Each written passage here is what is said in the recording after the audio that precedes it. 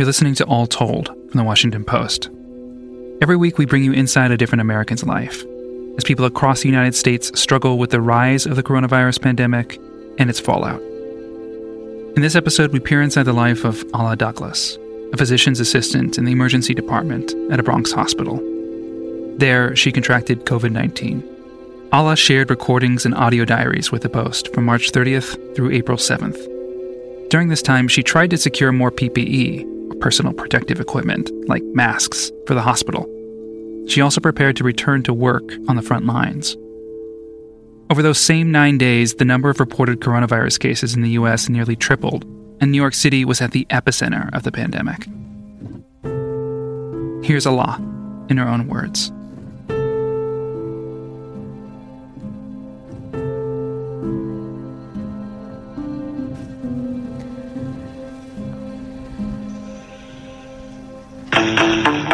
Thanks for calling the 3rd Avenue Manhattan Home Depot. This call may be recorded. As an essential retailer, Home Depot is open from 7 a.m. to 6 p.m. today. In one...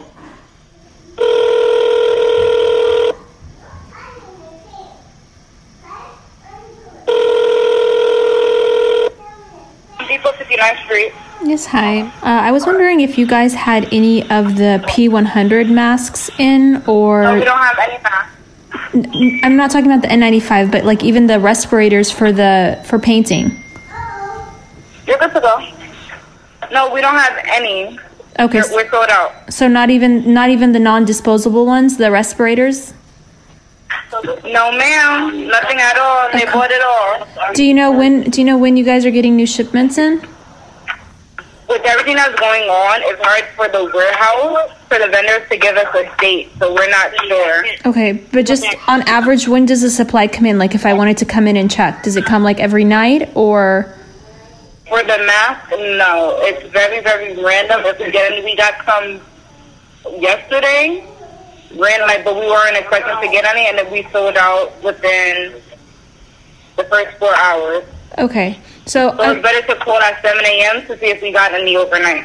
Okay, because I'm just trying to secure as many as I can for the hospital emergency room. So do you know if they're going to be getting more tonight, or is it only during the weekday? Once again, we only get deliveries Monday through Friday, but we're not sure Monday through if Friday. we're going to Okay. get until the truck gets here. I understand. Thank you for your help. You're welcome. Bye-bye.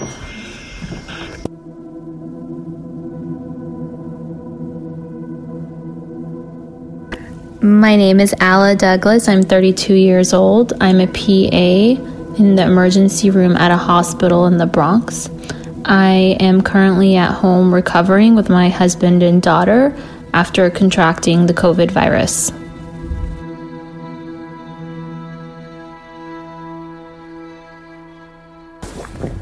So, when my first symptoms came on, it was Sunday night. I started feeling just really tired and fatigued. I thought it was just some anxiety about going to work the next day. So I went to bed, woke up at 5:30 for my 7 a.m. shift.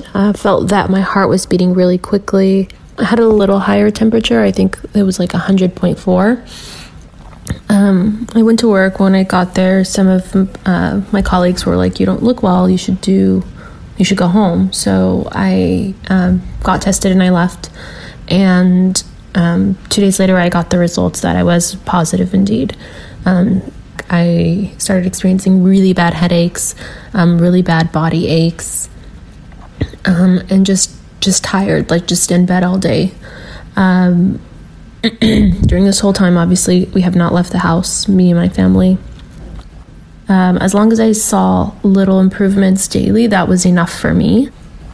I did lose my sense of smell, but that didn't happen early on in the virus. That happened later on. I noticed that my husband was telling me that my baby's diaper needed to be changed, and I couldn't smell anything. So there's just a lot of things going on in my head right now.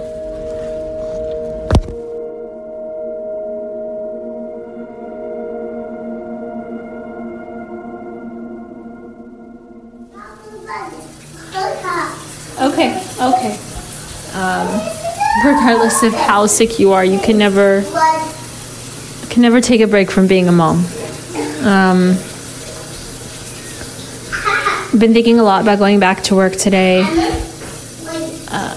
Received a call from my manager who, was wondering how I was doing and seeing when I would be ready to go back. There's so many things that come into play here. I am scared. I'm scared of going back. And with so much that we don't know about this virus in regards to immunity, everyone is saying that most likely you're immune, but there's nothing guaranteed. There's just not that many studies. We just don't know that much information yet. And then there's the logistics involved. So I usually take a subway to the Bronx, where my hospital is located, and I live in Lower Manhattan. I don't know, it's all a scary thought. And then there's the childcare logistics as well. So, because I don't know if my kid has it, when did she get it, right? Especially because kids are usually very mild symptoms or asymptomatic. So there's that comes into play as well.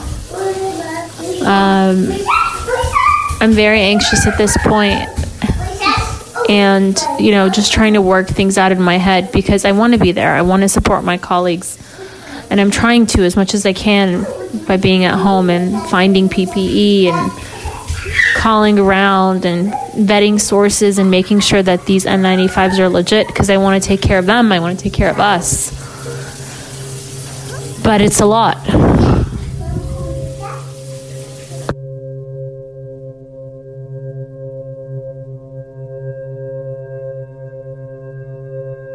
My husband, Matt, has been pretty supportive in my decision to go back to work. We've had a lot of conversations about what that means, both emotionally, physically, and, how this is going to be a hard week for both of us.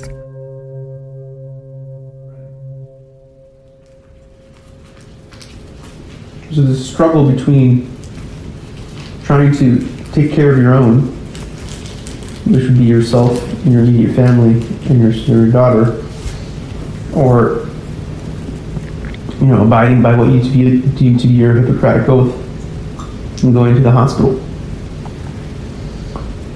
and serving on the front lines in the emergency room again at a time where they're pitching tents in Central Park and they're saying that 100,000 people nationally will die.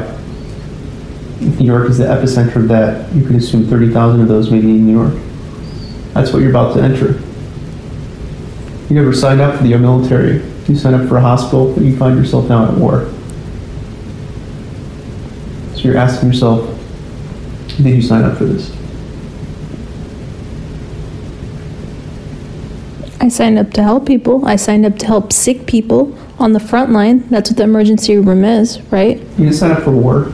This is war. The president himself said it. Called it the invisible enemy. It's war. And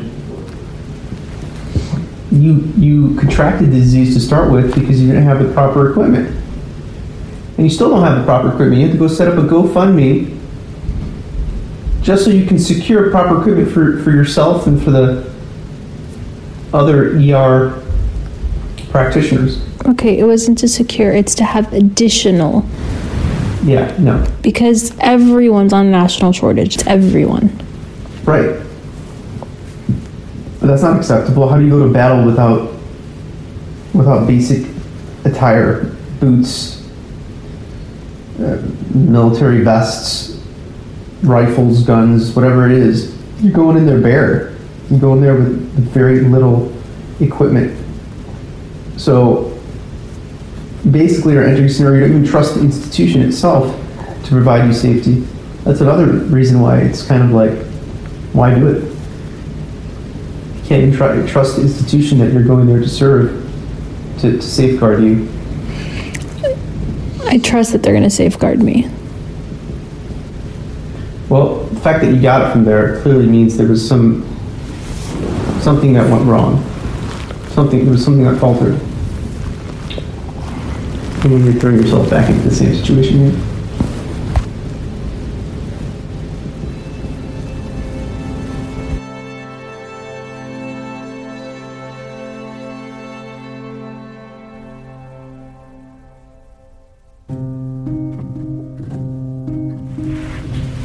Hello?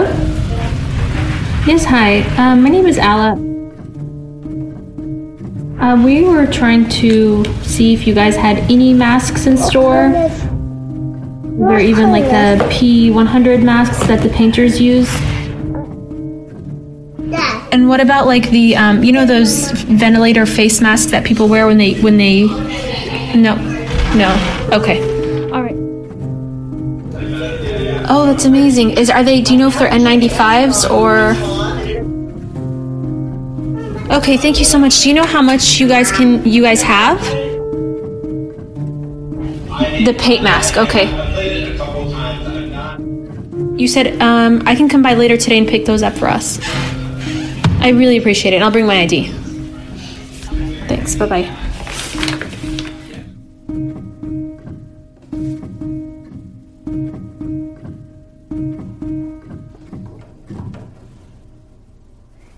(9:20 p.m.) We are getting ready for our daughter to go to bed. Of course, way past her regular bedtime of 8 p.m., but there's no rules anymore because there's not much routine anymore. Mama, sit down. Let's read. Okay, let's read. What is this? Ball. Duck. Ball. Bicycle. So today, after calling multiple Home Depots, we were able to secure some respirator masks. Teddy bear? I was calling to find out how to purchase them, and they actually donated them along with face shields. It was so endearing. That's a flower. It's a butterfly. It's a sky. Grass. Nana has a teddy? Yeah, she does. No, don't bring it. We have to read now, and then we're going to go to sleep, okay? You want to see the teddy? Yes. I'm really excited about the small gains that we have daily, as well as the kindness and generosity you see from everybody everywhere. It really makes you want to do more.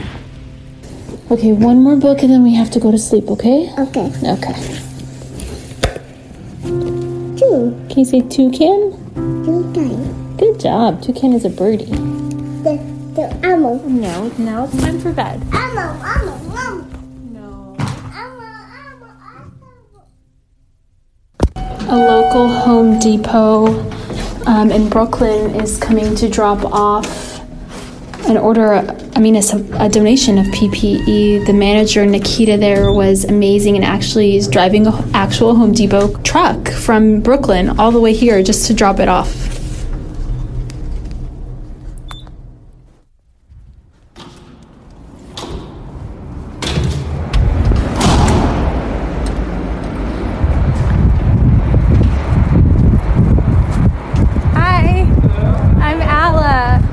Thank you guys so much. We're going to be following up with you guys and sending you thank you photos and us wearing them and how much it's going to help. So I really appreciate it. No problem. Thank you so much. Yeah, it's fine. Thanks, guys.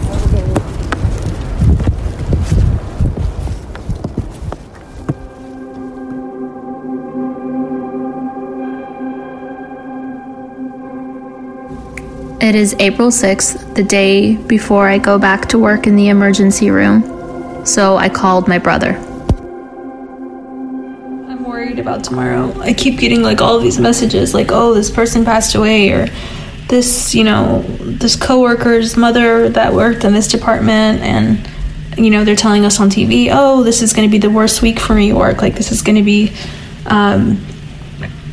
the most cases deteriorating and decompensating. So it's a lot to think about, and not just me. Number one, let me say that I'm not 100% comfortable with the idea yet either. And, we would all love for you not to put yourself and your family at risk. Mama and Baba have already said that 1,000 times. Yeah. But I think that this is the story of a medical professional in the United States today. Unfortunately, every day we put our lives on the line, and I can say that I'm not worried necessarily about my own life, but more importantly, what we worry about is those that we love and those around us. Yeah. So when it comes to you going back to work, I mean, it's kind of a difficult position. And in one way, I'm very proud of you for the sacrifice that you're making. But in another way, I'm worried. You know, it's not easy. Yeah.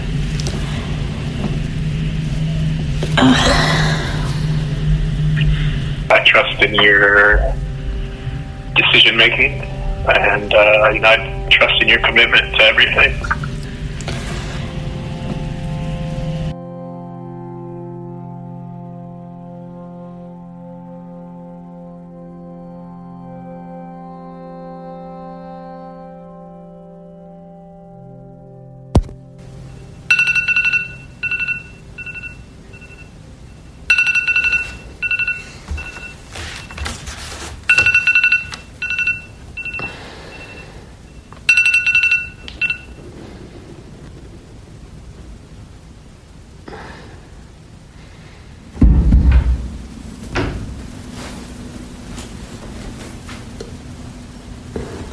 It is now 5:40 a.m.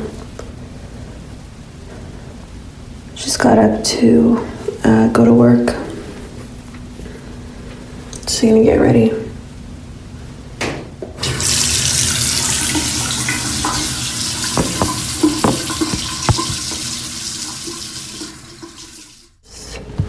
Before I forgot, I just made Leanna's lunch, put it in the fridge so that when her dad takes her, it's all ready.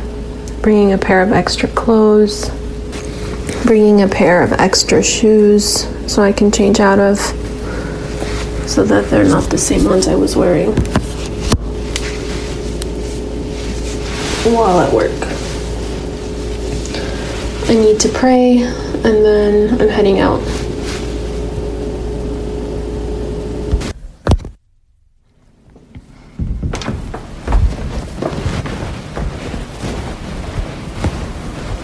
Hey, baby. It's 6:20. I'm gonna head out. Love you, baby. Be very careful. I will. You put on a lot of PP stuff. I will. Call me, okay? I won't. Okay.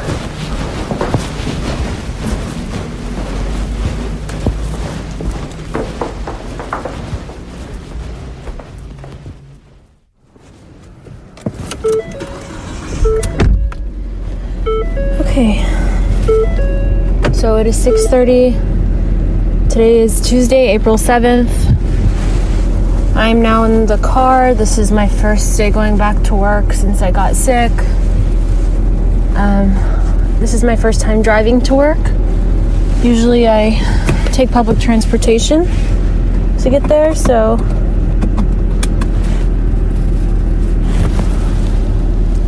there's a lot of firsts. Let's see how to figure this out.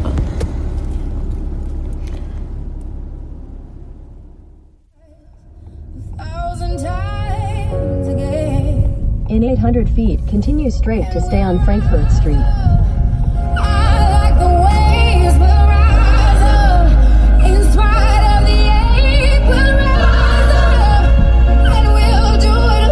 Continue straight to stay on Frankfurt Street.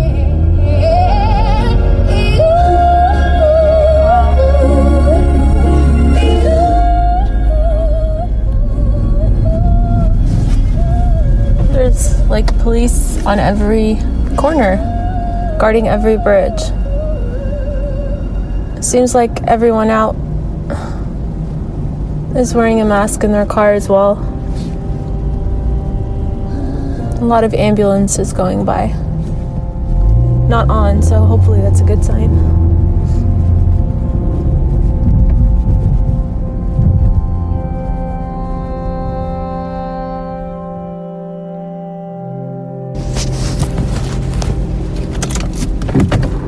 So, I just got here, walking into my shift now.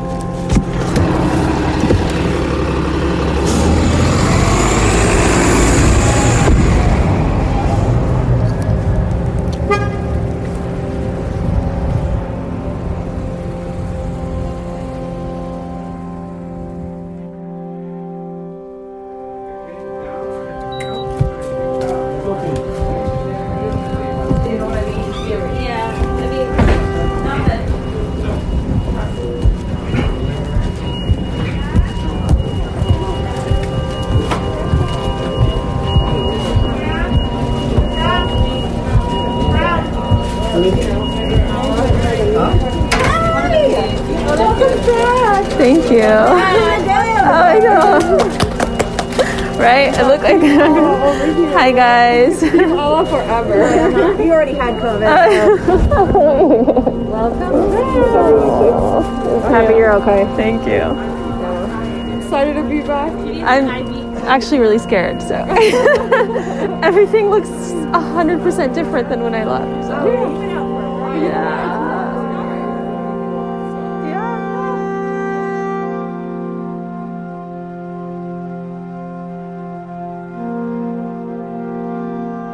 Thanks to Ala Douglas for letting us into her life and sharing a week's worth of recordings that were condensed and produced by me, Bishop Sand. This episode was edited by Lillian Cunningham and Ariel Plotnick. Want to tell us about your life during the crisis? Go to WashingtonPost.com/podcasts for more information on how to get in touch.